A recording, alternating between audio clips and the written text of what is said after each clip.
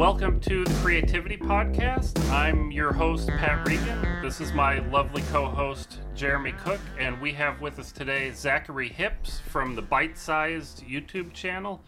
And I'm pretty excited because I'm going to be asking him about that do-it-yourself one wheel that he's built, but I don't know if we're going to be doing that right away. We're probably going to ask Zach how he's doing. How are you doing, Zach? I'm doing well, Pat. Thanks for asking. You're welcome.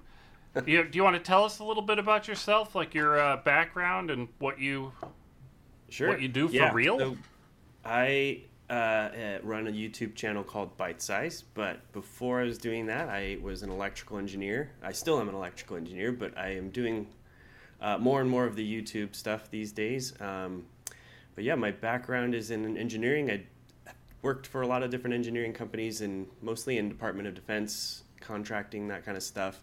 A lot of military communications equipment professionally, but on the side I've always been tinkering around with various projects. Always have something going on and something that's exciting for me to work on. And so I decided probably in 2016, 2017 that I wanted to start documenting those projects. And actually it was a good way to hold me accountable for finishing the projects. I was like, I always start projects, but I never finish them. So I thought to myself that starting a YouTube channel would be a good way to hold myself accountable for finishing those things. So, and then also document it along the way and hopefully inspire people to make things as they watch my channel. So yeah, I've been doing YouTube for 3 or 4 years now and really enjoy it. Nice. So are you a full-time creator now, or do you still have a normal job? So I'm currently, kind of full-time creator. I do a bit of freelance engineering work just here and there as it comes up. But yeah, nice. mostly content creation. Okay. Very cool. And it seems like you do a wide range of projects. I mean, from woodworking to electronics to the one wheel, which we'll get into later. And I guess you've been pretty successful about it. So I mean, how do you think you've been able to do that without getting into too much of a single niche? Again, it just seems like a lot of people do kind of get into one area, but it seems like you've kind of, I guess, branched out. Zach, every time a guest is on this podcast, they make fun of Jeremy for having such a wide array of things, and because they laser focus on one topic, like one niche of a topic. Right. Sometimes literally laser focused.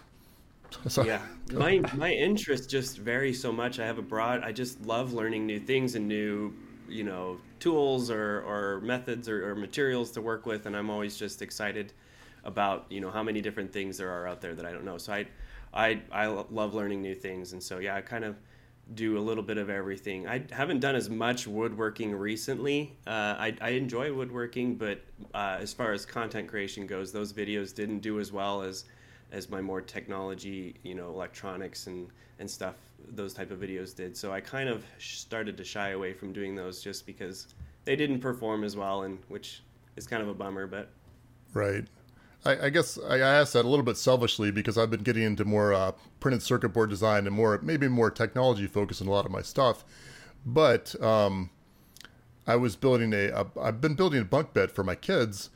And it's a really cool project, but at the same time, it's like, oh, do I shift into that right now and do a video on it? Although I think it'd be a good video in its own right, but as far as how it perform, I don't know. I guess I wondered if you had any.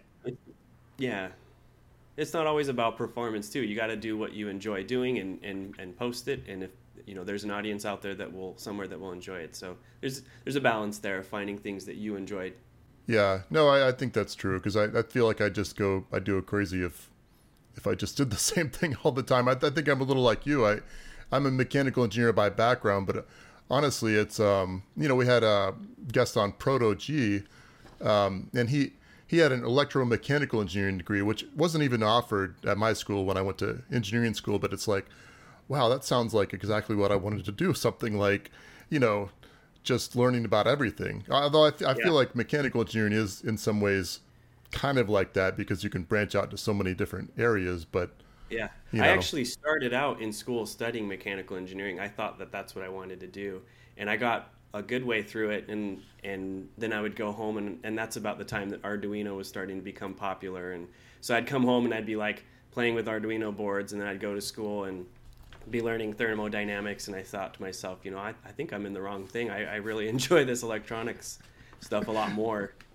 Yeah. Well, you know what? I actually, believe it or not, I actually passed thermodynamics twice because I started out in chemical engineering, and I took the chemie version of that, and then I think I got a C in it. I'm like, well, I should probably take the mechanical engineering version since whatever, I'm transferring. Maybe it's a little different. And I remember, I think I got like a 97 or 100 on the first test in mechanical engineering. And then I think I got like a 60 something on the second because I thought I just had it, understood all of it.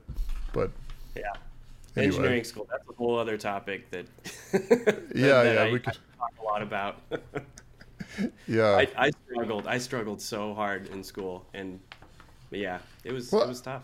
It's an interesting thing because I feel like, maybe you're the same as me. I think some people go into engineering because they're very good at math, and somebody says, oh, you should go into engineering because you can do it.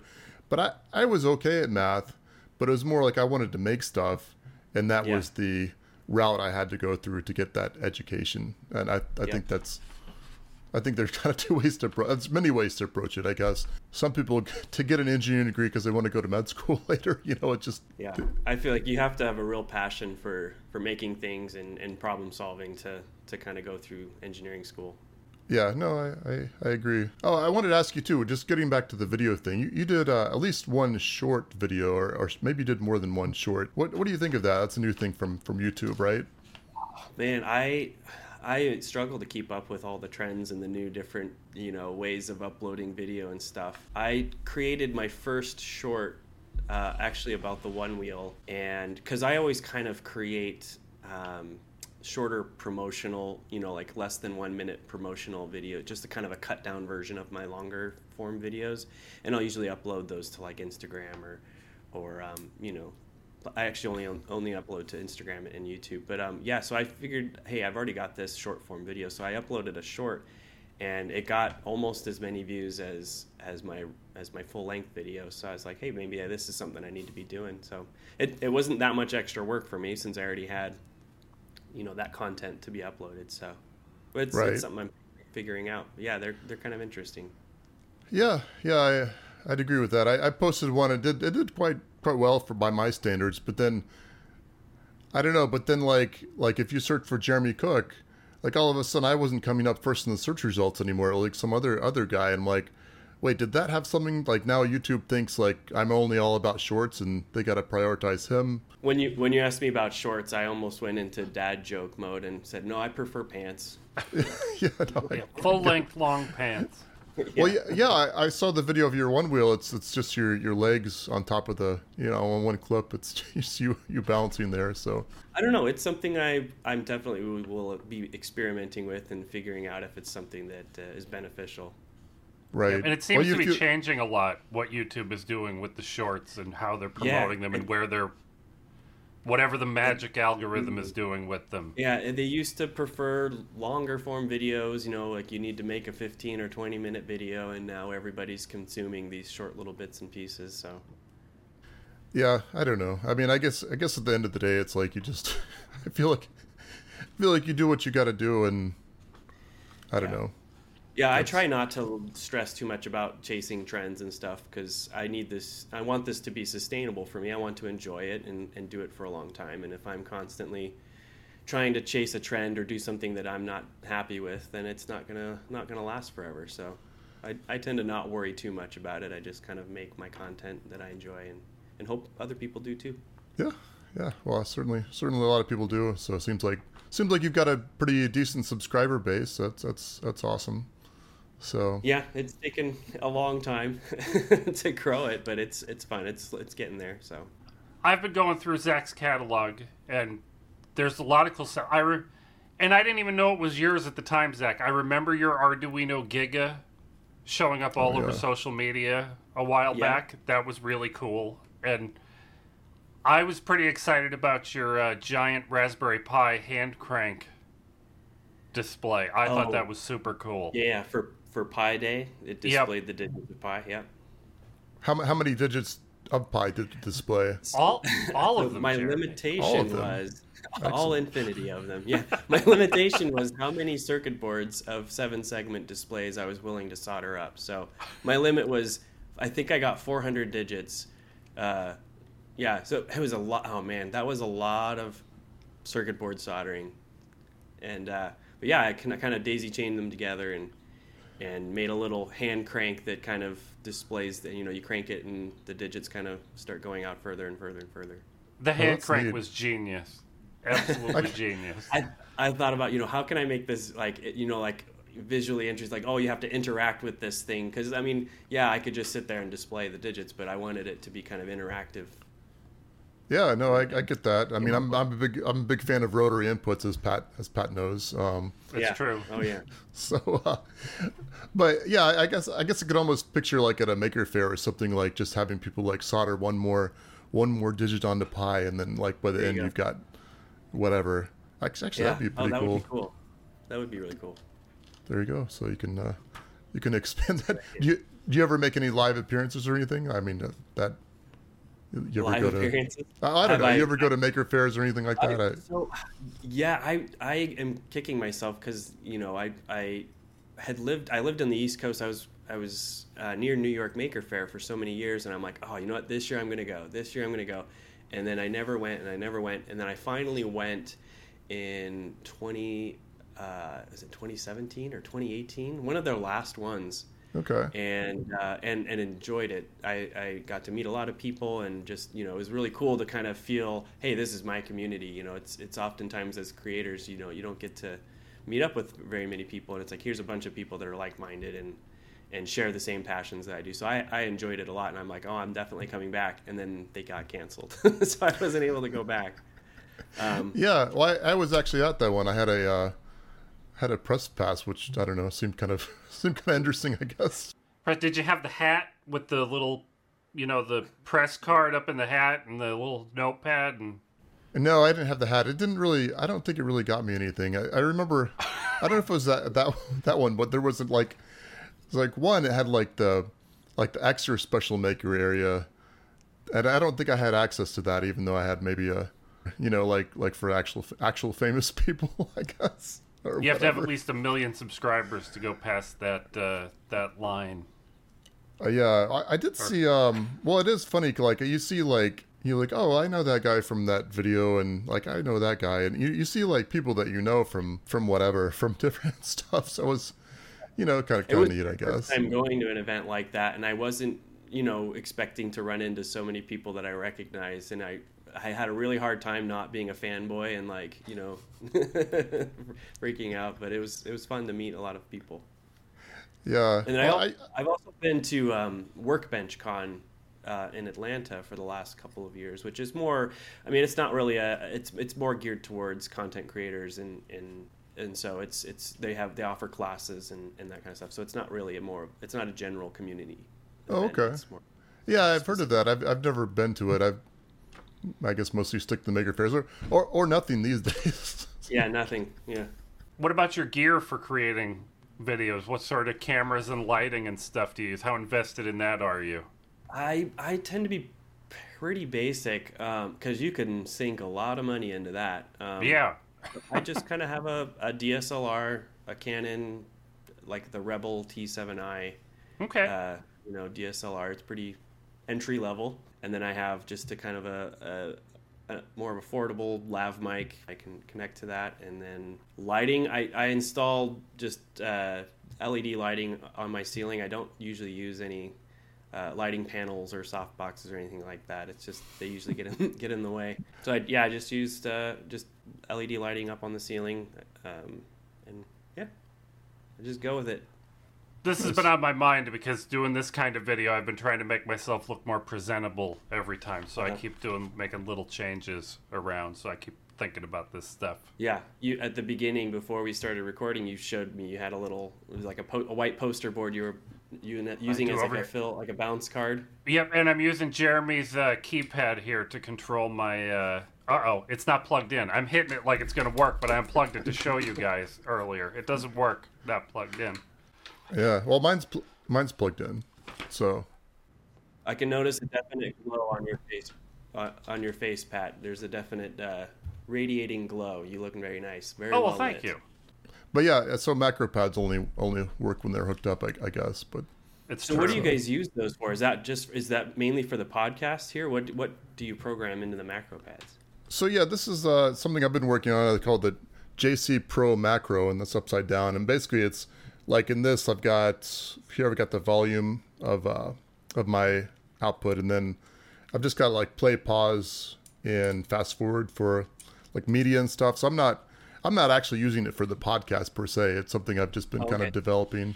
So yeah, I'm pretty happy with it though. So. And that's programmable. I'm guessing you can assign. Yeah, exactly. It's just got a Pro Micro board on there, like in the middle. An Arduino. So you can program to anything you want. In fact, I've got a one of the modes I've been using is the Final Cut Pro mode, and that kind of like lets you scroll around frame by frame with the knob and stuff. So it's something I've been experimenting with, and it's pretty happy with it so far. Very cool. So, I got all excited about macro pads when we started podcasting, when I was using OBS and when we were doing all kinds of figuring out how to. But then we started using this Riverside.fm to do all the scary stuff for us, and I can't use this. Oh, it doesn't. It's not. There's not really much to do with it. And it used to be terrifying when we used to record the podcast kind of manually, like with a Google Hangout and screen recording and stuff. I was always worried that, I was going to forget to hit record, or it was going to fail, or, I was going to move a window over the top of something and then we wouldn't see things because the screen grab would grab the wrong thing. This has been fantastic for making me less anxious. Takes a lot of the stress out of it. It's been good. I mean, I guess what happened to begin with is I was supposed to be the primary like OBS studio guy and record it, and then Pat would be the backup. But then we had to use the backup, and then from there Pat somehow became the primary recorder guy, and then it just got.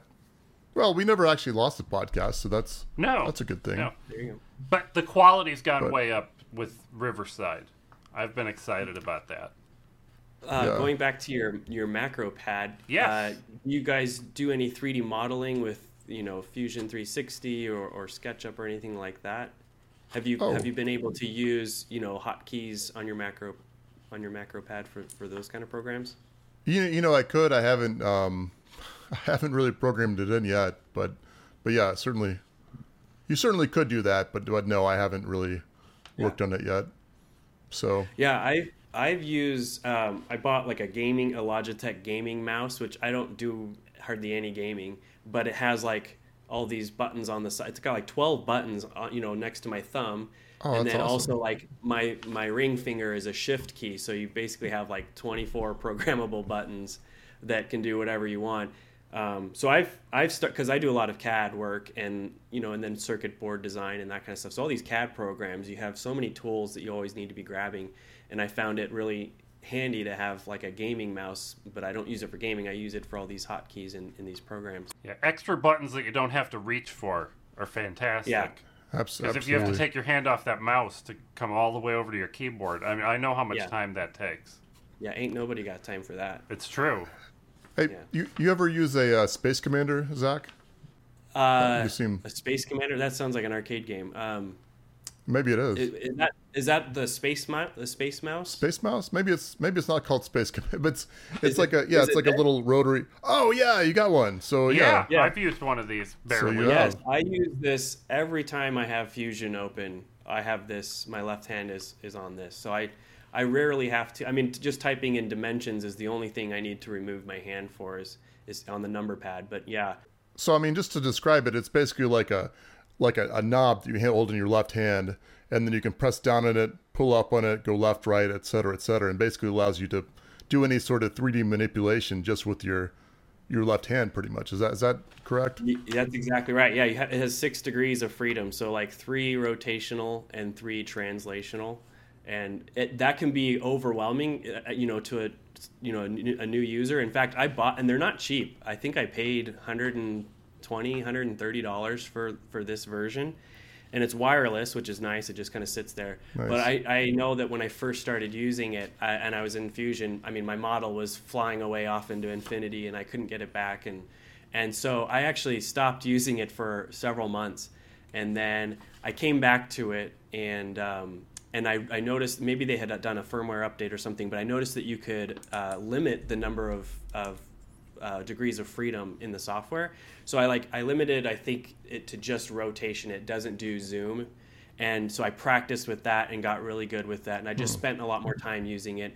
And then I kind of broke the ice there and got through that learning curve. And then it worked a lot better for me after that. And then I turned back on the full degrees of freedom.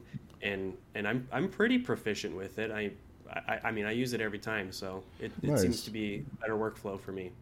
Zach, I accidentally, when I was looking for a knob to print for this, I found a nice parametric knob on Thingiverse. I saw a macro pad on Thingiverse for your little puck guy that puts keys. I didn't know I was going to need to remember this, but it puts keys around the one side of the thing so you can touch them with I don't know where. Interesting. They have a different model. This is the most basic one. It's just the puck that you kind of grab. They have one that it is a macro pad that has a number pad on it and a whole bunch of other keys that you can assign. But it's quite a bit more expensive, and I didn't feel like I'd use it. You will someday, Zach. You'll be addicted to it, and you'll want more buttons. Yeah. Maybe the one with the buttons is the one they call the Space Commander. Maybe I don't know. I'll tell you what though, Zach. One thing I bet you designed with using that is probably your, what do you even call it? Your one wheel, right? Is that? Yeah. Is that, yeah, my one wheel. I try not to say one wheel so that I don't get sued. Yeah. I know all of my documentation, all of the YouTube videos, I did use the word one wheel, even though it's a copyrighted word, I'm sure. So it's a single wheel propulsion device. You used it in that. Yeah, a self-balancing skateboard. Yeah, but I'll tell you what, we wanted to talk about that quite a bit. So why don't we take our coffee break, and then after that we'll come back and we'll ask you lots of questions about that, and maybe a few other questions. We'll just see. Sounds good. Hey guys, welcome to the coffee break. This is Jeremy Cook and Pat Regan, as always. And as always on our coffee break, we're gonna read off our top 5 Patreons. First, we got Michael Sizer, Raptor, creatively spelled, Christina Kearney, Stuart Morrow, and Positive Waves. So thank you so much for supporting us. It does cost some money to run this, and obviously it costs our time. So that's good. It's awesome to know that people are interested enough to put their money into it. So that's really really cool. Is. And of course we appreciate Jeremy, the extra money. Where do we go to become a patron? Well, I'm glad you asked, Pat. It's actually patreon.com/thecreativitypodcast. So you can go there and you can pledge $1 for the plastic level, $5 for the aluminum level. I think $10 is the Shack Steel level, and then some other. Are these the actual names? They are the names. I think the $1,000 level is the bad investment level. I don't know. But we've got higher levels if you guys want to sponsor us. But don't feel obligated. Don't feel obligated. We're we mostly don't want to be just pushy salesmen. I guess there's other ways you could support us, right, Pat? Absolutely. I would be very excited if you hit the like button on this video, or if it's not a video, it might be a podcast on. Can you upvote things? Can you like things on iTunes? I know you can on SoundCloud.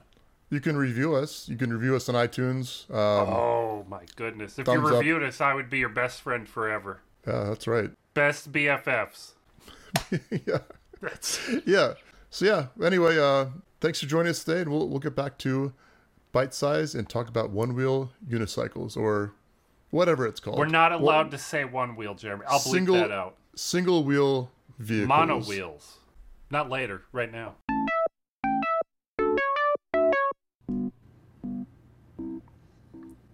Well, welcome back from our coffee break, Jeremy. How was your coffee? Yeah, welcome back, Pat. I am actually drinking coffee today. It's cold coffee from Costco. Yeah, I put a little bit of chocolate milk in it, so it's pretty tasty, I think. So that's interesting. Zach, yeah, Zach, do you have any coffee today? Or I see you had a water bottle, so that's. Yeah, I've just got my water bottle today. Keeping it clean today, I guess. So that's good. I finished my coffee before the coffee break. I don't drink coffee, but I love the smell of coffee, man. My favorite thing is walking through an airport and just being inundated with that smell. Well, that's awesome. Well, it's too bad you can't just walk into airports these days. You got to go through security. Otherwise, Yeah. That's been for a long time, though, Jeremy. A long Yeah, time. it's been a while. I mean, I don't know how old Zach is, but that might even be before his time. You know, we had Kenny from Cloud Free called in, and he's like, yeah, you know, I was watching Seinfeld. I'm like thinking, wow, Seinfeld came out before you were born, or ended before you were born. So It ended. but yeah, so one thing you could ride through the airport, presumably, I mean, before they stopped you, is a single wheel transportation device, such as the one you built, right, Zach? That's right. Yeah. So why don't Yeah, you tell so us about that? I got interested in the one wheel. They're like the self-balancing skateboard, you know, has a big fat like go-kart tire kind of in the middle. You stand on it like a skateboard, you know, you've got one foot in front of the other. And it's a self-balancing device, so you kind of once you get stood up on it, you can lean forward, and you know it propels you forward, and then you can slow down. So it's much like the Segway, you know, it's the same principle of this you know, kind of inverted pendulum where you're balancing on this, but as you lean forward, that's what propels you forward. So there's no you know, handheld remote control or anything like that. It's just based on your balance. But yeah, they have these devices, and they're really cool. I've started to see a lot more people ride them around, and I thought that would be really fun to have. Do you know that when I ride a similar device, but when people stop me and say, "What is that? What do you do?" Half the people you talk to understand if you tell them it's half a Segway, and the other half understand if you tell them it's half of a hoverboard. There you go. It depends on how old they are. That's true, because Segways at this point, Segways came out like 20 years ago. That's, forever. Yeah. The kids know hoverboards, and the adults Nobody know. rides that was supposed to be the transportation of the future, and I don't think it happened. I don't know. Yeah, because Pat has an electric unicycle, and Zach, you've built a whatever skateboard-like device. Yeah. I mean, the difference is, I guess Pat's yours, you stand in the middle, basically straddle the one wheel. Yep. You know, I'm skiing, and you're looking forward. and Zach is snowboarding on pavement. That's a good analogy. So does your unicycle have a seat, or is it you're standing up? It stands up. Yep. Okay. Interesting. That'd be pretty funny if it had a seat, though. I mean, I don't know. And it's really hard to learn how to ride. It is hard? It's very hard. Some people take to it pretty quick, but it took me hours to be confident enough to just go in a straight line down the street. There's only one wheel, right? There's no way to steer. Yep, and it's not that fat tire like you have on yours. It's it's 2 1/4 inches. So how big is the tire? It's a 16-inch tall tire on mine, and it's 2 1/4 inches wide. Wow, that's not much. It seemed like it would be really difficult to balance. But the weird thing is, it's the one wheel and your board. You can ride slow. I can't really. It's very tiring for me to ride slow. Once you hit about 6-7 miles an hour, it's like butter. It just goes. Well, it's almost and like, you don't... like a bike. A bike is really difficult to ride slow, but once you kind of get that, you know, that momentum going up, you kind of helps you balance a little bit more. Yep. But those giant tires, like mine's a 16-inch, but they've got one up. The biggest one is 24 inches. And that's just gigantic. That's like a mountain bike size, isn't it? It really is. I can't even imagine what it must be like riding one like that. I've ridden a 20-inch, and I'm that not sure felt like a tank. I'm even tall enough. I might have that wheel up in the area I'm not. I know, right? That's a big tire. But it's so smooth. You hit little bumps and things, and you hardly feel them with those big 16-inch And is it a wheels. new mat? Is there like a tube in there? Yeah, there is a tube. I think almost every. I think there's only not like one electric unicycle that comes without a tube. Is tubeless. It's not like a hard rubber. No, you know, no. It's like fully, a. You know. I think they're some kind of dirt bike tires or something. Okay. I don't know what. And they ship weird. Like mine's literally a 16-inch diameter tire. They say it's 16 inches, but that's not the size of the rim. You know, I'm used to, if you say it's a 16-inch wheel, I think that's the rim. Yeah, it's very, I don't know what kind of vehicle these tires actually come from. Yeah. They come from a one-wheel unicycle, Pat. They must. Or wait, I guess there's only a one-wheel unicycle, isn't there? There's no such thing as a two-wheel By definition, unicycle. right? Some of the guys on YouTube that do nothing but make videos about these things call them half e-bikes. sometimes, or quarter cars. Are the unicycles, are they pretty expensive? Like in comparison to the one wheels? They're so much better of a value, I think, than the actual official trademarked one wheels. The first one I bought was a little 14-inch that was refurbished. It was only $400. It has about 15 miles of range, and it'll do about 16 or 17 miles an hour. Wow. And the one I've upgraded to has about I've gone about 35 miles on a charge. It'll do 28 miles an hour. I've done 25, and I shouldn't go that fast. I don't have enough safety gear. 25 on a unicycle? Yeah. That's the scariest part about it is it's not scary to go 25. Really? It's just like it was the first few, in the first 100 miles it was scary. But now, if I have a warning beeper on there to tell me when I'm going over 20, because I don't feel like it would be comfortable crashing at 25. Yeah. Does it have a pushback feature where it will tilt you back up? It will tilt you back when you start to go too fast. It'll beep, and then it'll beep more, and then it'll tilt you back. There's 2 or 3 levels of, but I'm also using, it has a Bluetooth speaker built in. And there's an app on my phone, and I can set another alarm sooner than the programmed alarms. And she tells me to slow down. Like, she literally says slow down. And I'm always embarrassed because I'll be passing someone, and she'll tell me to slow down. And I have to tell her, listen, you're embarrassing me. You got to shh. I'm not trying to go this fast. I just want to get ahead of the guy that I'm passing. I don't want to. Yeah. So it's got a Bluetooth speaker on it, so it plays songs from your phone on it? It can. I don't do that, but it'll also have, the app has speed adjusted, pitch adjusted motor noise. It's like there's a motorcycle noise is the default. Oh, but that's I put ridiculous. I downloaded the Jetsons car. There you go. I was going to say something like that. And I play it real quiet because people don't hear me coming. It's a lot like a baseball card in the spokes. But I scare people all the time because you don't make any noise. And I just, I tell them I'm on their left or something when they're walking on the bike trail. And they jump. It's like, I don't mean to scare you. It's just everything's too quiet. So when I play that little bit of noise, people don't get scared anymore. There you go. Pat told me that, I guess he was riding down the street or something, and this lady's on the phone, and she says, "Oh, it's that guy again." Like, apparently Pat's like a celebrity in Plano, or probably Texas in general, where he lives. The whole thing. So, how many people are riding electric unicycles around, right?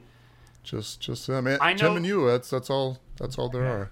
I've run into 3 of us, and we have there's a little e-skateboard group here in town, and there's another 3 or 4 unicycles in the skateboard group. I thought Do you guys that go harass people and a biker gang? It's like a biker gang. Do you guys be like, oh, you go to different restaurants, like, oh, you should pay us some protection just if something were to happen, we could maybe take care of it for you. Yeah, I'm that guy. It's too like hot the here to wear Godfather the 2020. leather jackets and stuff, and the chaps and everything. I can't say what kind of chaps I'm talking about. Right. Yeah. So that's yeah. But Zach, though, we'd like to hear about your skateboard. You built this yourself, and I believe it was just under $700, not including all the tools that you used. Is that right? Yeah, right? I tried so that was kind of the impetus. Was I was like, I would love to ride one of those, but I don't have $2,000 plus to buy one, and I'm pretty sure I could make one for cheaper than that. So I kind of started. I went down a deep rabbit hole one night and stayed up way too late on my phone in bed, kind of researching this and watching a bunch of other people who've done it and learning what kind of things I needed. And the more I learned about it, it's like, oh, this would probably be easier than I thought, because it's been done before. I'm not the first person to do it by any means. So it's a fairly well documented process. There was still quite a bit of research and troubleshooting and problem solving, but yeah, I started ordering some parts. I found it's a 10-inch, brushless hub motor.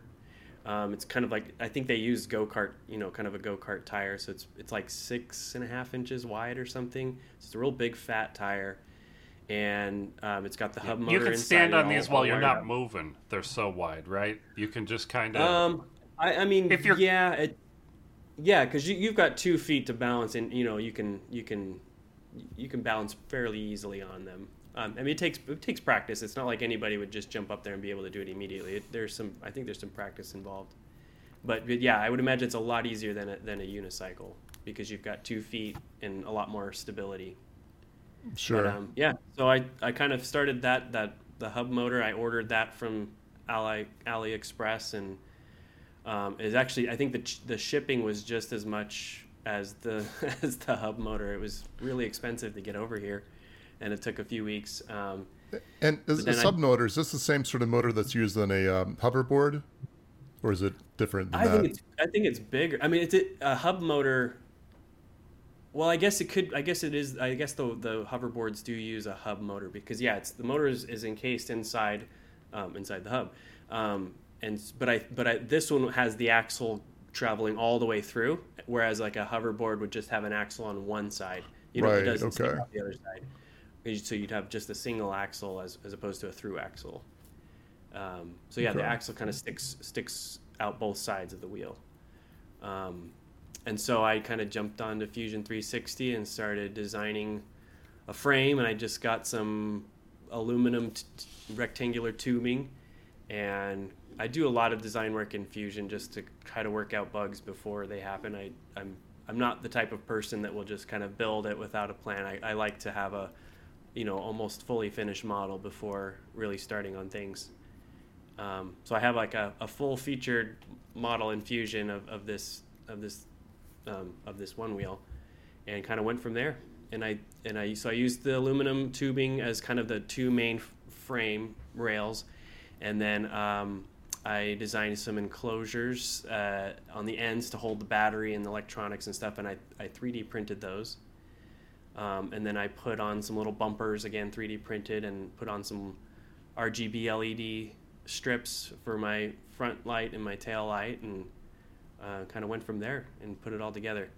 It really looks like a fantastic build. Well, Thank you. Absolutely. Yeah. You're welcome. I'm really proud of it. It was a lot of work and a lot of fun. How long do you think it took you to build it? Well, the design work took probably just as long or longer than the actual building. And it takes 3 times longer when you film it. Oh, for sure. Yeah, for sure. Filming always slows things down. I don't know. It took me, I would say, 3D printing the parts, if you get those, that takes a long time, but that's not like something you have to sit there and do, right? You just kick it off and you can go do something else, have it run overnight. I mean, they're big parts too. I used up every bit. I have an artillery sidewinder 3D printer.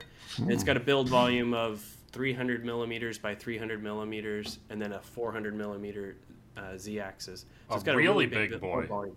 Yeah. Oh, yeah. And I used that 300 by 300. I was right up against the limits on that for the battery enclosure and stuff.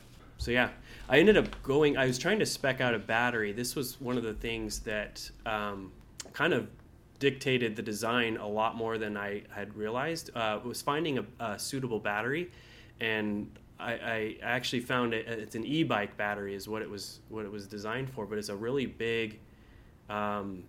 How much was it? I think I can't remember the specs on it, but it was like close to like 1 kilowatt hour of capacity, which is a crazy amount. I mean, this is a big old battery. It's like the size of a 8.5 by 11 sheet of paper and about 3 inches thick. That's about how big my battery is. Is about and it weighs probably 25 pounds. It's really I bet heavy. it is. So and I chose that because I wanted to have like a really long range. I could have gotten a smaller one, and the overall design would have been a lot smaller. But fitting that big old battery in there was what made the design a lot bigger than I had originally planned. So that battery though, I mean, just thinking about how this works. I mean, you've got I guess just a little sketch up here. Let's see, sketch. I mean, basically you got a wheel in the middle, right? Yep. And you got a battery on one side. Does that make the the weight kind of unbalanced? Yeah. Very unbalanced. Yeah. In this case. Yeah. So like when it sits on the ground, it obviously tilts towards the side with the battery. But I mean, I weigh a lot more than the battery, so it's pretty easily overcome. I just have to lean a little bit forward. My body weight can more than compensate for that unbalance. Okay, so I assume the battery's probably on the back, so you always start out on the back with your left or right foot, and then you press down.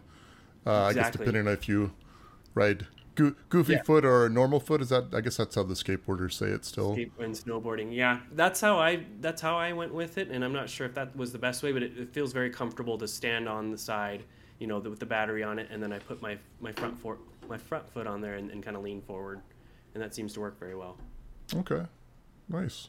So how far have you gone with this device? So I was doing some range testing. But I was living in Arizona up until a few weeks ago, and it was really hot. And so actually some of the 3D, I used PLA for the 3D printed parts, which I knew weren't going to do very well, but it's what I had on hand. And some of the parts started melting, the parts that I was standing on. Really? I mean, it's really hot in Arizona. I mean, it's pretty brutal. So they started melting, and then I had a little bit of a crash on the asphalt, which sort of abruptly ended my testing phase. So and then I was getting ready to move up here to Utah, so I kind of had to put that on the back burner. But I've got it here, and I'm still getting settled in, but I hope to do some more range testing. But I think that battery is about 3 times the capacity of the commercial one wheel. Really? So that's a good size. It should put I think I did some back of the envelope calculations. I want to do some experimental ones, but I should be able to get close to 50 or 60 mile range on that. That's a long. Insane. That's a long way. It's a really long way. I mean, I don't know. Everybody knows how long that is. For most of us, it's farther than you want to go in one trip. Yeah. I mean, that's more than you would go on one trip for sure. But one of the things about these self-balancing anything, you don't want to run the battery too close to empty. Because that's what's keeping you need the more you discharge a battery, the less power it has available to keep you upright. Yeah. So your top speeds aren't the same anymore. A lot of the same safety features built in. It'll start doing a tilt back as you start getting lower, so it won't let you run the battery too low, and you can even have it shut off before it gets too low, and you can all set that. I wanted to talk about the motor controller that's in the one that I built. So there's a motor controller called the VESC, VESC, and that's a guy named, I think his name is Benjamin Vetter. So V for Vetter. And then, I thought it was very electronic speed control. Isn't that what that stands for? Yeah, very electronic. So it's so the ESC is electronic speed control, and then the guy who designed it, his last name was Vetter, so it's the VESC. And it was actually a really cool find in this project. I'd seen other people use them in various projects, but there's actually been a lot of development in the software for this particular ESC, and it's all clicking some buttons to get this balancing stuff to work. I had anticipated having to write Arduino code and use it, an accelerometer and all that kind of stuff and write the balancing app and all the PID control and all that kind of stuff. I had totally anticipated having to do all that work, and it comes to find out that I can just push a few buttons and have it work. Really? So that was really awesome, to find out that VESC has that capability. So what runs it from a control standpoint? I mean, it's not just the VASC, is it? You've got some sort of Arduino or something on it, correct? No, that VESC has a microcontroller on it. Yeah, it's got in fact, it's way more capable than a typical Arduino microcontroller. So it's literally plug and play. You don't have to. I mean, yeah, it's plug and play, and you can configure it in software. It's got a USB port on there, so you just plug it into your computer, and you open up the software. You go through the little menus, and there's a setup wizard to get all of the things set up, and you can kind of tune the PID control loop, and you can kind of fine tune all that.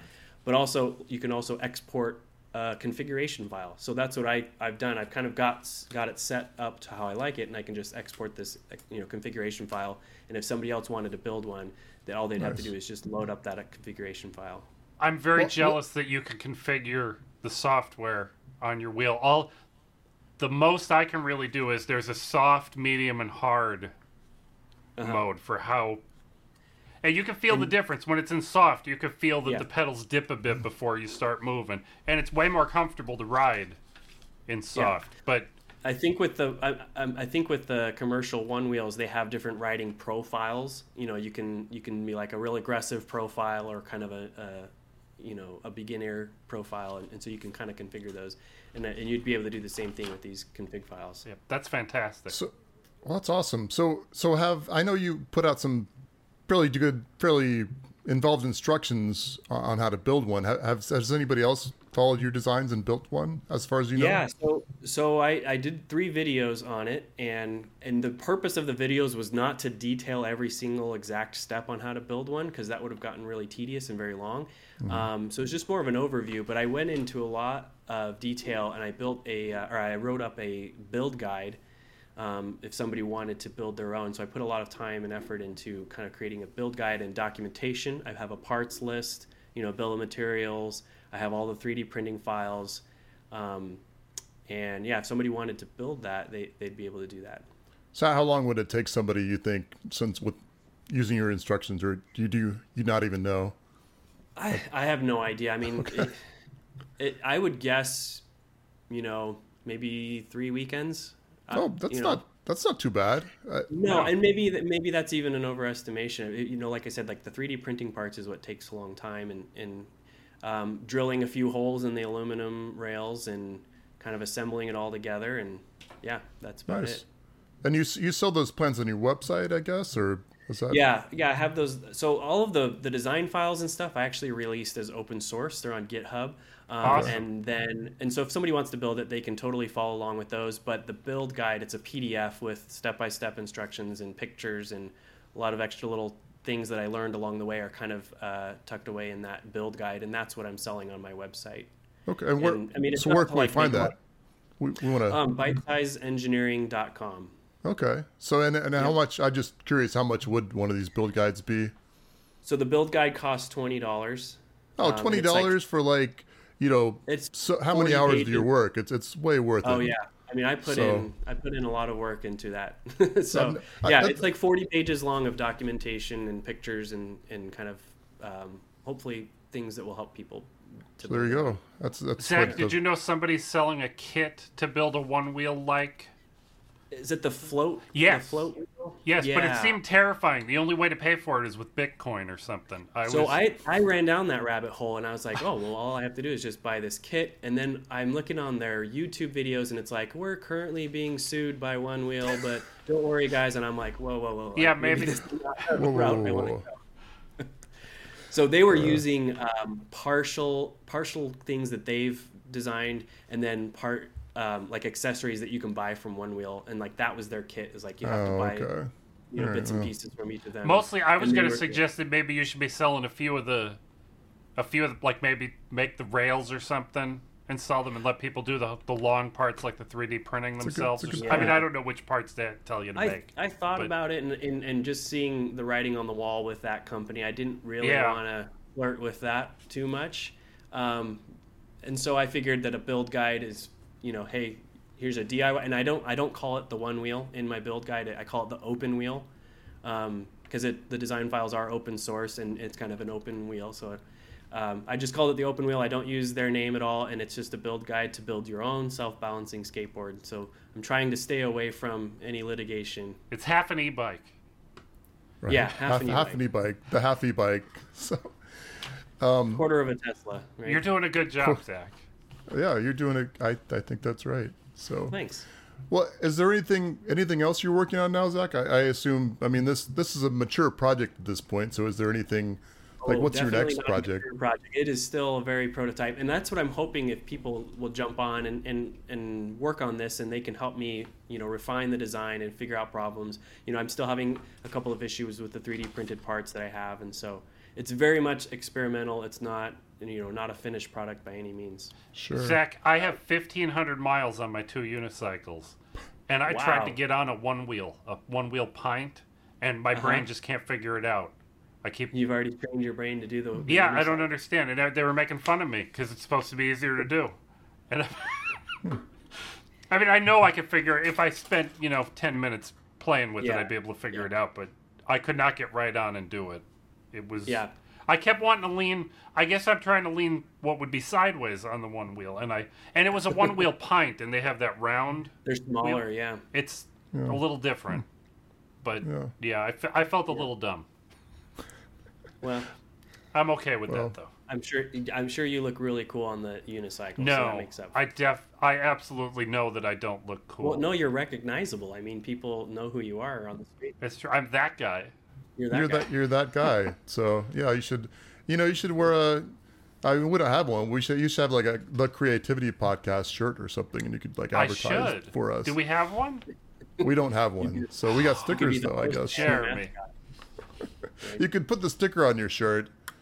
But yeah, as far as other projects that I have going, I always have things going. I always, like many makers, struggle to find the time to do everything that I want to do.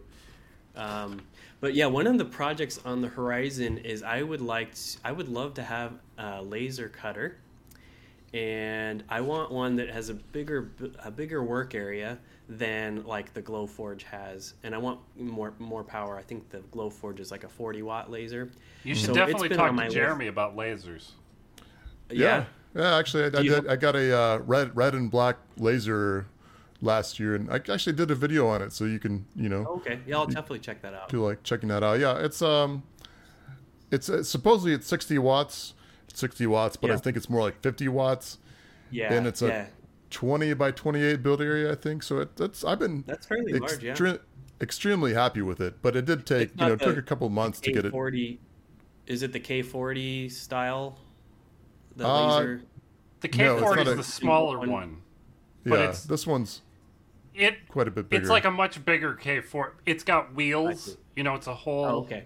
And I only know this because at our makerspace we have the 80-watt version of Jeremy's 6. And the only difference is it's a bigger tube. They actually tacked on a piece of sheet metal to extend a little nubbin out the one side to fit a longer tube. As long as you could fit your tube in, I guess it doesn't matter what size you're using. Although your power supply would have to be, 20 watts bigger. Yeah. Yeah. To fit it. But yeah, that's been a project that I've wanted to do for a long time. And in fact, there's a guy, his name is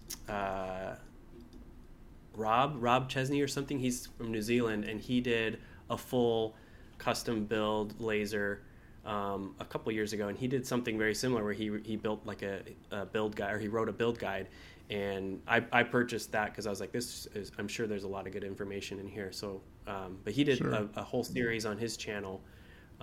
It's called Further Fabrication is his YouTube channel. But he did a really, really great job documenting his build process, and it only ignited the fire even further in me. I was like, I got to do the same thing. So, so I would love to build my own. Well, I mean, don't get me wrong. I didn't build my own laser, but I did do quite a bit to customize it. So yeah, I don't know. Well, I look forward to checking that out. Yeah. Well, Pat, are you working on anything interesting these days? Maybe Uber lights. Well, I do have the Uber lights boards here. These are. I don't want to talk too much about these because I talk about them all the time. But we've got this little PCB here. This is the size of a 5 1/4 inch drive bay. So these are RGB LEDs. We're adding a third set, and it's going to show things like CPU usage and network usage and things. But this has been on the back burner because my designer, he told me we're not doing this until KiCad 6 gets released. Is 6 the next one? And that's been taking a while. And then now there's shortages of all the electronic stuff, so I'm not too worried about being too fast. But I have a project working, Jeremy, but I can't show it to you because I'm sitting in this chair and all my lights are overrunning. Okay. But, it's like a sensor for you. I have a chair sensor in this recliner over here. It's an airbag sensor for the passenger seat of a car, wired into a Node MCU board, and it's plumbed into Home Assistant. So it won't turn the light off in here. You're using water to power this? Is that? It's It's electrons. It's plumbed with electrons through the air. It's so magical. Through the air. It is. It is truly magical. But the stuff I'm really that we just excited that's working, and you've inspired me to try something, Jeremy. Okay, I hope because that's a good of your macro pad. Oh yeah. When I printed one of these knobs, it was loose. And that got me thinking, why can't I tap the knob instead of hitting keys? Like tap the four corners of the knob? Well, I don't know that it has corners. So I picked up a bag of accelerometers, and I just got these arrived last night. I just got it working and then put it away. But I want to see if I can use an accelerometer to detect. Oh, inside the knob. That's well, maybe not. I maybe? can't pick this up either because it's attached to my headphones. But I've got this little Bose Puck volume knob over here. But I'm thinking just a volume knob, no buttons, and you can tap, double tap on the just well, on that sounds awesome, Pat. I'm about 50% sure that it can be done, and then I'm about 10% sure that I can make it happen. So 60% of the time, it works all the time. We hope so. Yeah. What do you got going on? So yeah, I guess the macro pad's probably my biggest project these days, just because it's. Can we buy the macro pad, Jeremy? You can actually. I'm selling it on Tindy. I call it the JC Pro Macro because it uses a Pro Micro board. You sometimes call it Arduino Pro Micro board, and my name's Jeremy Cook, so JC Pro Macro. So that's been my big project, just trying to adapt it for different uses. Using I've got a kind of Final Cut Pro mode I'm working on, and even got something where you guys ever played this game called Slither.io? You guys know what I'm talking about? Basically, you control this snake like around the screen. So basically, I've got it. So if you press a button, it'll offset the mouse a certain amount, and then when you turn it, it turns your mouse cursor so the snake's following it. It's kind of silly, but kind of fun way to play. So that's cool. Yeah. 2 people on my Discord server are already excited and ordering your macro pad, Jeremy. Well, I think you might not be charging enough. You think? Well, is you what know I what? might be learning. They are welcome to give me a donation, I suppose, if they. That's really cool. You guys are both doing PCB related projects. I know we're low on time, but it would be fun to get together and talk more about that sometime. I'd love to. Yeah, absolutely. So I want to know what software you guys use and how you feel about selling on Tindy and all that kind of stuff. It'd be fun. Well, just a short answer. I use KiCad or KiCad, depending on how you say it. And how am I supposed to say it, Jeremy? I think you can say it either way. I think I go back and forth in my head. And I've always said KiCad, but I don't know. That's fine. But I've heard it both ways. And then selling on Tindy, I think is awesome. It's a great platform, and I'm perhaps a little biased because I write for their blog too, and they, pay me for that. So yeah. But I guess I'm not just a advertiser. I'm whatever the guy said in the Hair Club for Men. I'm not just. I'm not the president of Tindy, but I'm not. Yeah. I'm involved in all aspects of Tindy at this point. So cool. Does that make sense? Very cool. So. Yeah. I've been happy selling on Tindy. I don't sell a lot, and I don't know how to design a PCB, Zach. A friend of mine is doing. We're trying to go into business together here. I guess. You don't know how to design one yet. Yet. This is true. Well, I don't know. I guess this is a good place to end it, guys. I don't know. I don't want to. If you got anything else to tell the world, Zach, we want to give you the opportunity, of course. No, I appreciate you guys having me on the podcast. I had a lot of fun and chatting with you guys about this. Yeah, this was awesome. And Jeremy, we missed an important thing here. What's that? Zach, where can we find you on the internet if people have never heard of you before and our huge audience would want to find you? Where? I am mostly on YouTube. My channel is called Byte Sized, ByteSized. So that's probably the best place to find me. And then I've got a website, bytesizeengineering.com. And then I am on Instagram, but I'm not very active on Instagram, I'll be honest. So where can we find you, Pat, if we wanted to find you? Well, I pretend to have a YouTube channel, but I never post anything. But you can find me on my blog at patshead.com. And nice. I haven't been writing there enough lately either, so I'm doing a bad job. But there's like 300,000 words up there now at this point, so there's got to be something useful there, I hope. That's a couple books, right? So sure, I guess I don't know. It's at least 3 novellas. And you can find me at jeremyscook.com, or if you look up Jeremy S. Cook on Twitter or YouTube, you should get to me. And if you don't, it'll be somebody else called Jeremy S. Cook, and he might be good people too. He might be all right. I don't know. So like and subscribe that guy also. Yeah. But yeah, well, Zach, thanks so much for coming on. Pat, always a pleasure to talk to you. And always good to talk to you, Jeremy. And it was fun to meet you, Zach. This was awesome. Likewise. All right. See you guys later.